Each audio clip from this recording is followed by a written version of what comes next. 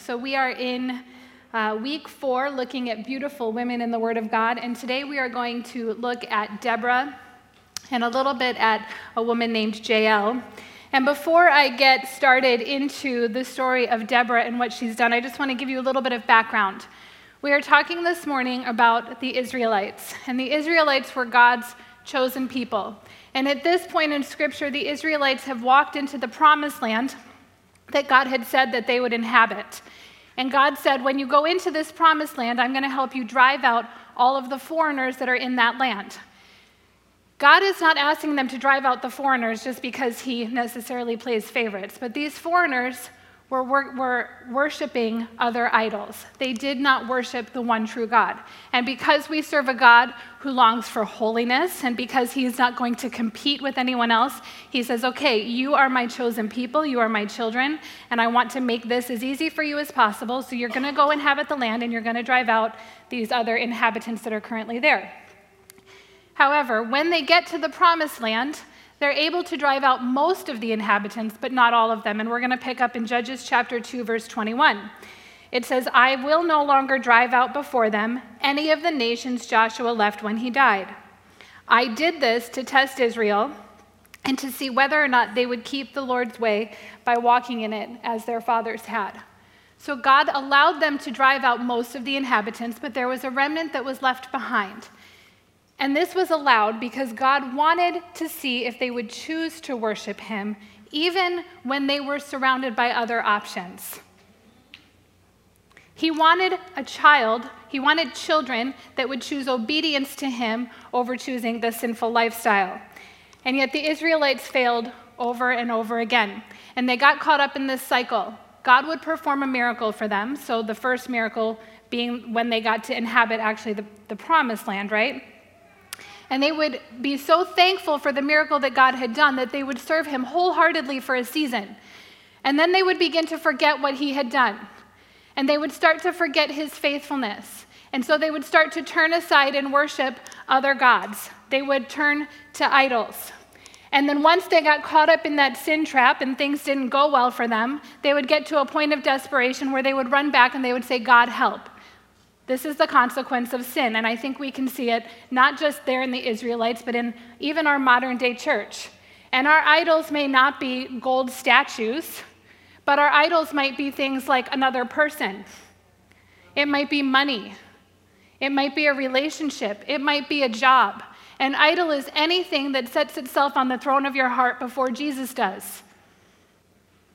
And so sometimes we get caught up pursuing these idols, pursuing things before him, and then we get frustrated when we've walked into the consequences of that sin, and then we're running back to God and saying, God, where are you? Help. And I am so thankful that we serve a God who is gracious, that even when we are suffering the consequences of our own choices, he sent judges in that time to redeem them. And for us, he has given us Jesus. So Judges chapter 2, verse 16 says, the Lord raised up judges who saved them from the power of the marauders, but they did not listen to their judges. Instead, they prostituted themselves with other gods, bowing down to them. They quickly turned from the way of their fathers who had walked in obedience to the Lord's command. They did not do as their fathers did. Whenever the Lord raised up a judge for the Israelites, the Lord was with him and saved the people from the power of their enemies while the judge was still alive. The Lord was moved to pity whenever they groaned because of those who were oppressing and afflicting them. So there were 3 basic functions of a judge in this time period. They were there to bring administration. They were there to help settle disputes. And oftentimes they were military leaders. However, they did not have sovereign authority like a king did or a governor would have had. So they were in a political position that had some authority, but the most important authority they had was the authority given by God. There was a holiness attached to the position that they were walking in. God entrusted them because they trusted him. And ladies, as we place our trust in him, he can entrust us to do things for his kingdom. So the Lord raised up these judges ultimately to save his people after they had gotten themselves in a predicament. Deborah was an appointed judge who was there to help bring restoration to the people.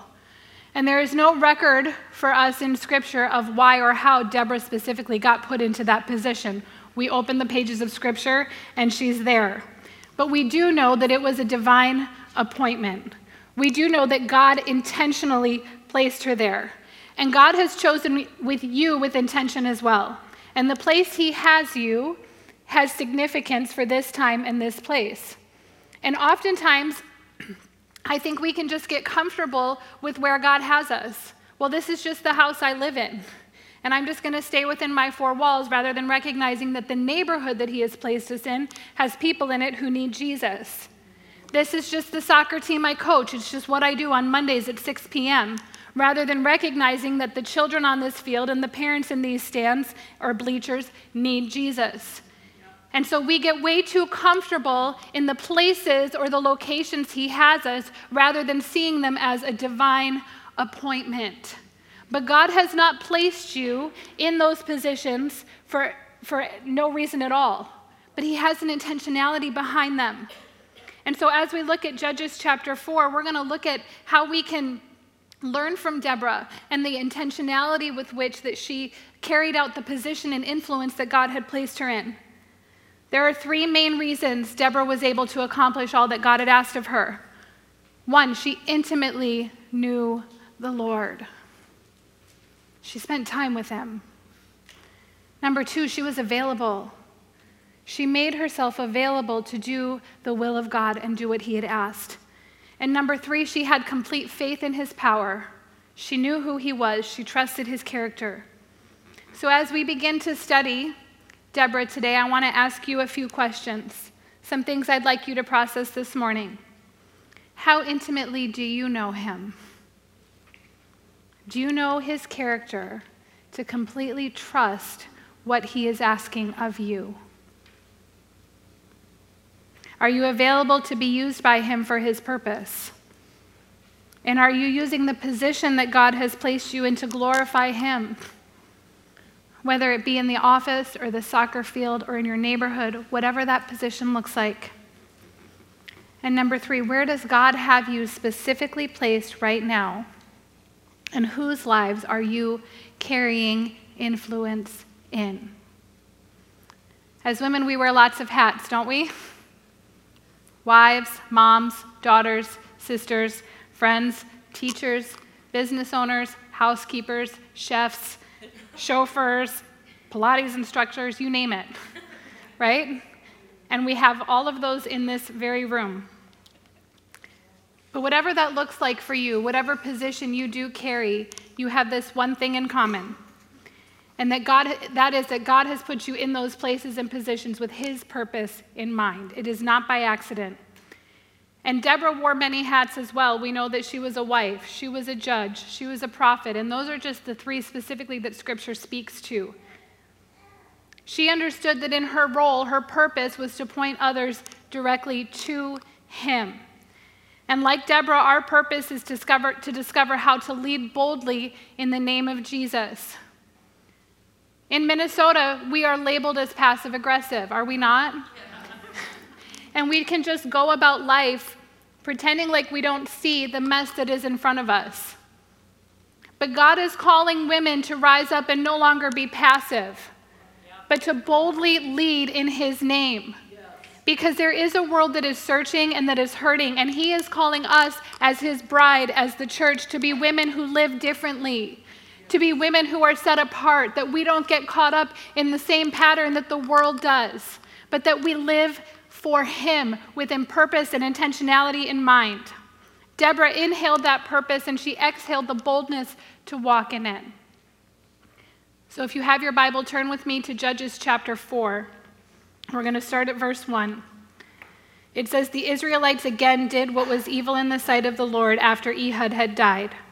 So the Lord sold them to King Jabin of Canaan, who reigned in Hazor. The commander of his army was Sisera, who lived in Harosheth of the nations. Then the Israelites cried out to the Lord, because Jabin had 900 iron chariots, and he harshly oppressed them for 20 years. Verse 1, it says, "They again did what was evil in the sight of the Lord." So this is that vicious cycle I was talking about. They would forget the goodness of God and his faithfulness, and they would fall into sin. So God allowed them to be turned over to their sin. Why? Because we have a choice. And you know what? God could have created a world full of robots. But oftentimes I think that we want God only to step into our circumstances when it's convenient for us. God, I don't want you to tell me what to do. I don't want to be controlled until I need your help. And he's saying, you know what? This is the beauty of free will. This is the beauty of free will, that you can choose to worship me, that you can choose to be yielded to me, that you can choose to trust me. They had free will. And verse 3 says, they cried out for help. So God sent Deborah, and she was a prophetess. She was gifted with the ability to hear messages directly from heaven. And she served God by communicating his desires to a people. And some of you might even say, well, that's great for her, but I don't operate in that gifting. But do you realize that prophecy is the one gift in Scripture that says we are to pursue above all other gifts? 1 Corinthians 14, starting at verse 1, says, pursue love, desire spiritual gifts, and above all, that you may prophesy. For the person who speaks in another language is not speaking to men but to God, since no one understands him. However, he speaks mysteries in the Spirit. But the person who prophesies speaks to people for edification, encouragement, and consolation. The person who speaks in another language builds himself up, but he who prophesies builds up the church. I wish all of you spoke in other languages, but even more that you prophesied. The person who prophesies is greater than the person who speaks in languages, unless he interprets so that the church may be built up. Ladies, have you ever thought about that? Have you ever thought about the fact that God desires that his church walks in the prophetic? That we exhort, that we encourage, that we speak life. But how can we even begin to walk in that gifting if we don't know what his voice sounds like? If we haven't spent time with him? If we don't hear his voice? Deborah was chosen to be their helper and influence God's people because of the intimacy that she had with him. And God knew that the best way to get a people to turn back to him was to send them someone who already had that intimacy with him. So there are people in your world that God wants to turn back to him. And it is required that we walk in intimacy with him because he knows that that is what's going to draw him first and foremost. You see, when they see the intimacy and the intentionality with which we live, they're going to be drawn to that. They're going to want the peace that we have. They're going to want the authority that we have. They're going to want the confidence that we walk in. But if we're not actually walking in it, then what's going to draw them? Intimacy with God is at the core of our life as believers. Psalm 73:28 says, "But for me it is good to be near God. I have made the Lord God my refuge, that I may tell of all your works." Being near to him means making it a priority to daily be in his word and prayer, communicating with him. God wants you to use your influence over people in the zone that he has you in. But we have to first know him to be trusted by him. Our level of influence for him will be determined by our intimacy with him. Our level of influence for him will be determined by our level of intimacy with him. So are you available? Are you available for him to use you so that his will can be accomplished? We're going to go on to verse 5. She would sit under the palm tree of Deborah between Ramah and Bethel in the hill country of Ephraim, and the Israelites went up to her to settle disputes. Now, we don't know if Deborah was a mom or not. Scripture does not tell us. But it does say that she was a mother to Israel. And if this does not describe a mom, or right? I mean, how many times a day are you putting out fights? Let's just be real. This is how she spent her time, keeping everybody happy. Verse 6. She summoned Barak, son of Abinoam from Kadesh in Naphtali, and said to him, "Hasn't the Lord, the God of Israel, commanded you? Go, deploy the troops on Mount Tabor, and take with you 10,000 men from the Naphtalites and Zebulunites. Then I will lure Sisera, commander of Jabin's army, his chariots, and his infantry at the Wadi Kishon to fight against you, and I will hand him over to you." Okay.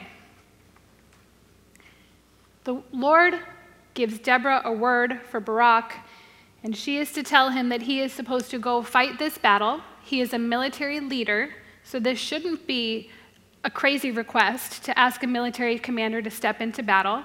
And not only is she calling him to step into battle, but she's saying, you are promised that you will win, okay? This is like God calling you to be a quarterback for the Minnesota Vikings and promising you that you're going to get a Super Bowl victory. I mean, the odds are not great, but if God calls you, it could happen. I'm just saying. Verse 8. Barak said to her, "If you will go with me, I will go. But if you will not go with me, I will not go." So imagine God has called you to be this quarterback for the Vikings, and you say, "Can I bring my mom with?" I mean, really, he was a military commander, and he wants the woman who sits under the tree giving advice all day long to go with him. This was conditional obedience. God called him to step into battle. He promised the victory, and he said, "Well, I will go, but only if you do it my way. Only if you help. I mean, I know you've promised the victory, God, but I'm not really sure I can trust you. I'm not quite convinced, God, that you are faithful.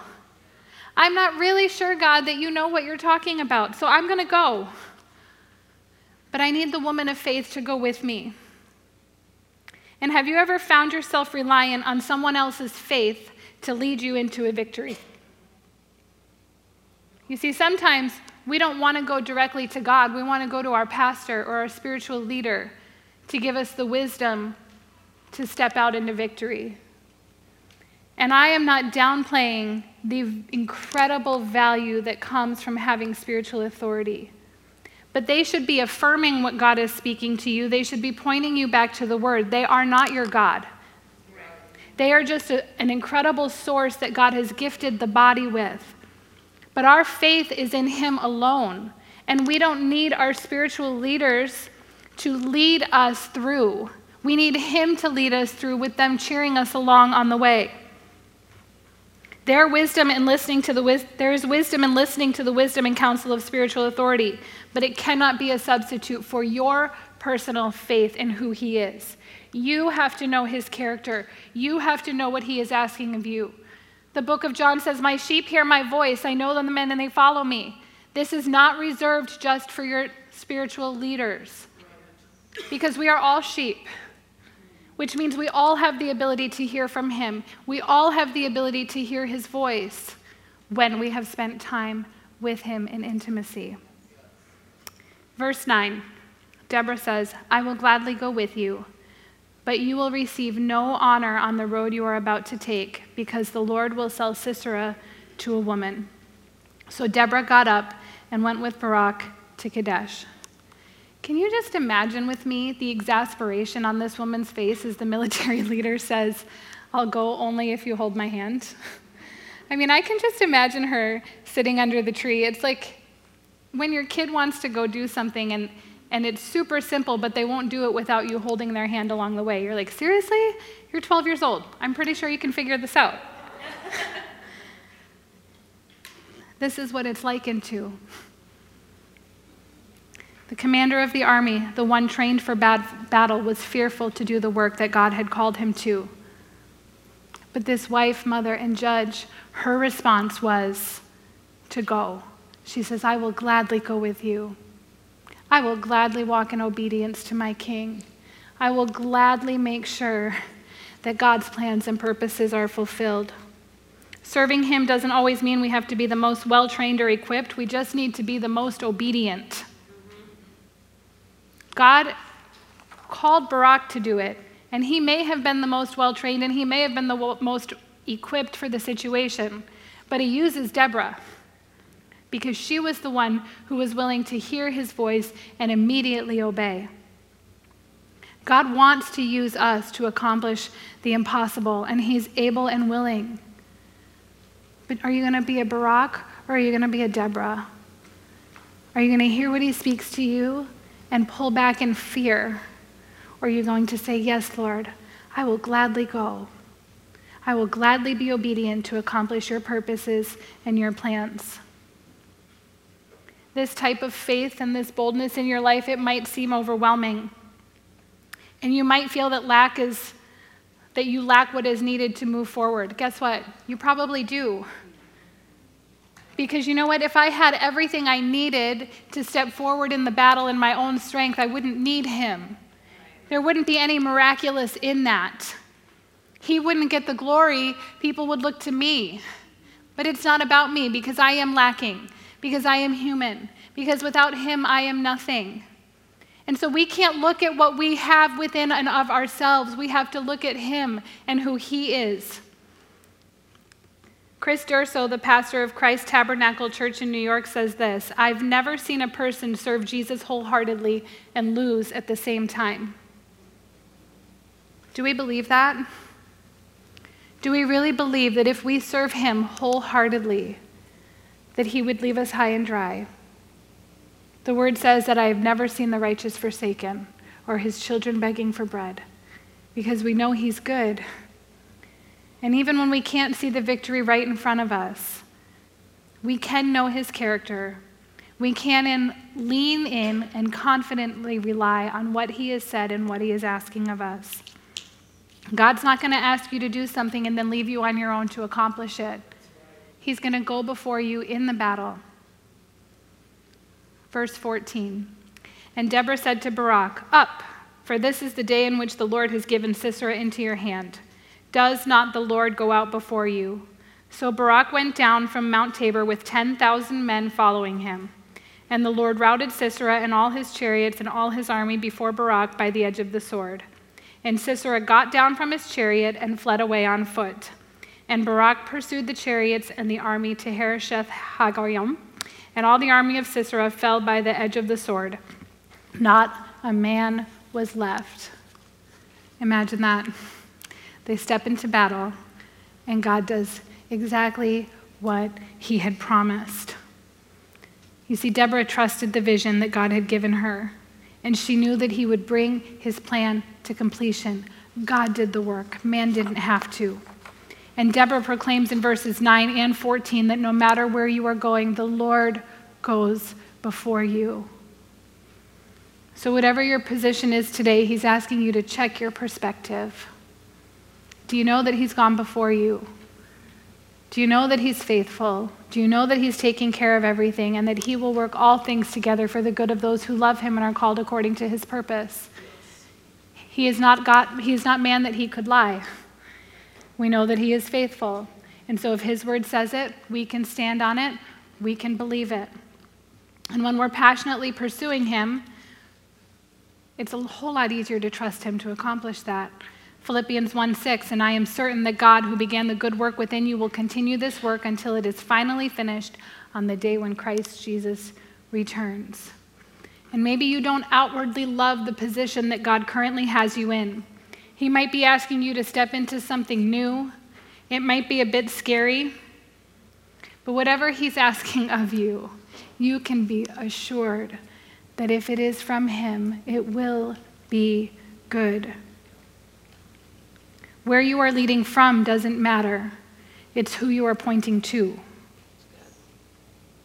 Who are you pointing to? All right, we're going to move on to verse 17. Meanwhile, Sisera had fled on foot to the tent of Jael, the wife of Heber the Kenite. Because there was peace between King Jabin of Hazor and the family of Heber the Kenite, Jael went out to greet Sisera and said to him, "Come in, my lord, come in with me. Don't be afraid." So he went into her tent and she covered him with a blanket. So in case you're not following, they had gone and they had Barak and the 10,000 men had gone, they had attacked. God had delivered the army into their hands. Everyone was taken care of except the commander of the army who had fled away on foot. And so Sisera, who is this commander, runs away, and he runs to what he thought was a trusted friend, Heber the Kenite, and his wife Jael. So Jael opens up her door to Sisera and invites him in, and this is where we're at now in the story. So he went into her tent, and she covered him with a blanket. He said to her, "Please give me a little water to drink, for I am thirsty." She opened a container of milk, gave him a drink, and covered him again. Then he said to her, "Stand at the entrance to the tent. If a man comes and asks you, 'Is there a man here?' say no." While he was sleeping from exhaustion, Heber's wife Jael took a tent peg, grabbed a hammer, and went slightly to Sisera. She hammered the peg into his temple and drove it into the ground, and he died. When Barak arrived in pursuit of Sisera, Jael went out to greet him and said to him, "Come, and I will show you the man you are looking for." So he went in with her, and there was Sisera lying dead with a tent peg through his temple. And that day, God subdued King Jabin of Canaan before the Israelites. Sisera is dead, but at the hand of a woman, not the military leader. Jael was a tent dweller, okay? This means that they were responsible for supplying tools to those on the battlefield. And being a tent dweller meant that they would move often to be near the battlefront so that they could make the tools and then provide them to those on the battlefield. This would have been behind-the-scenes service. When headed into battle, we never hear of those who make the weapons being praised for the part in the victory. And yet, I don't know about you, but I would not want to go on the battlefield without the weapons that are needed to do battle. I would feel awfully unprepared. And Jael operated in this behind-the-scenes faithfulness. She wasn't a woman of influence in the community like Deborah was. She was a tent dweller who used what she had to do God's purpose and to bring it forward. She took a life of a man who had more power, more influence, more strength than she did. And sometimes we think, well, once I'm older, if only I were younger.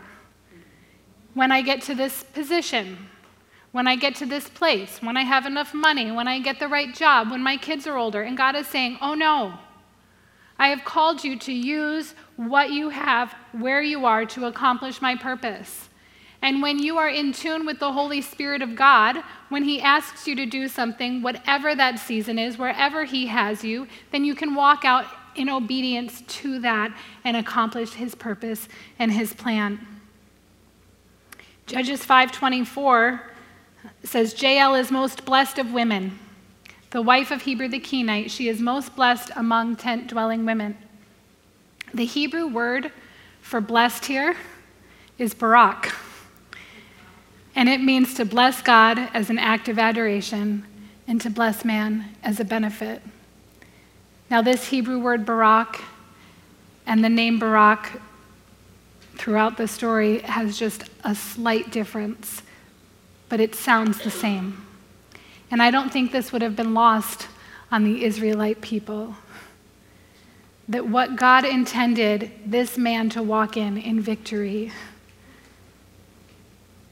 to bless God as an act of adoration, was accomplished through a woman who could just walk in simple obedience because she heard the voice of her Lord calling her forward.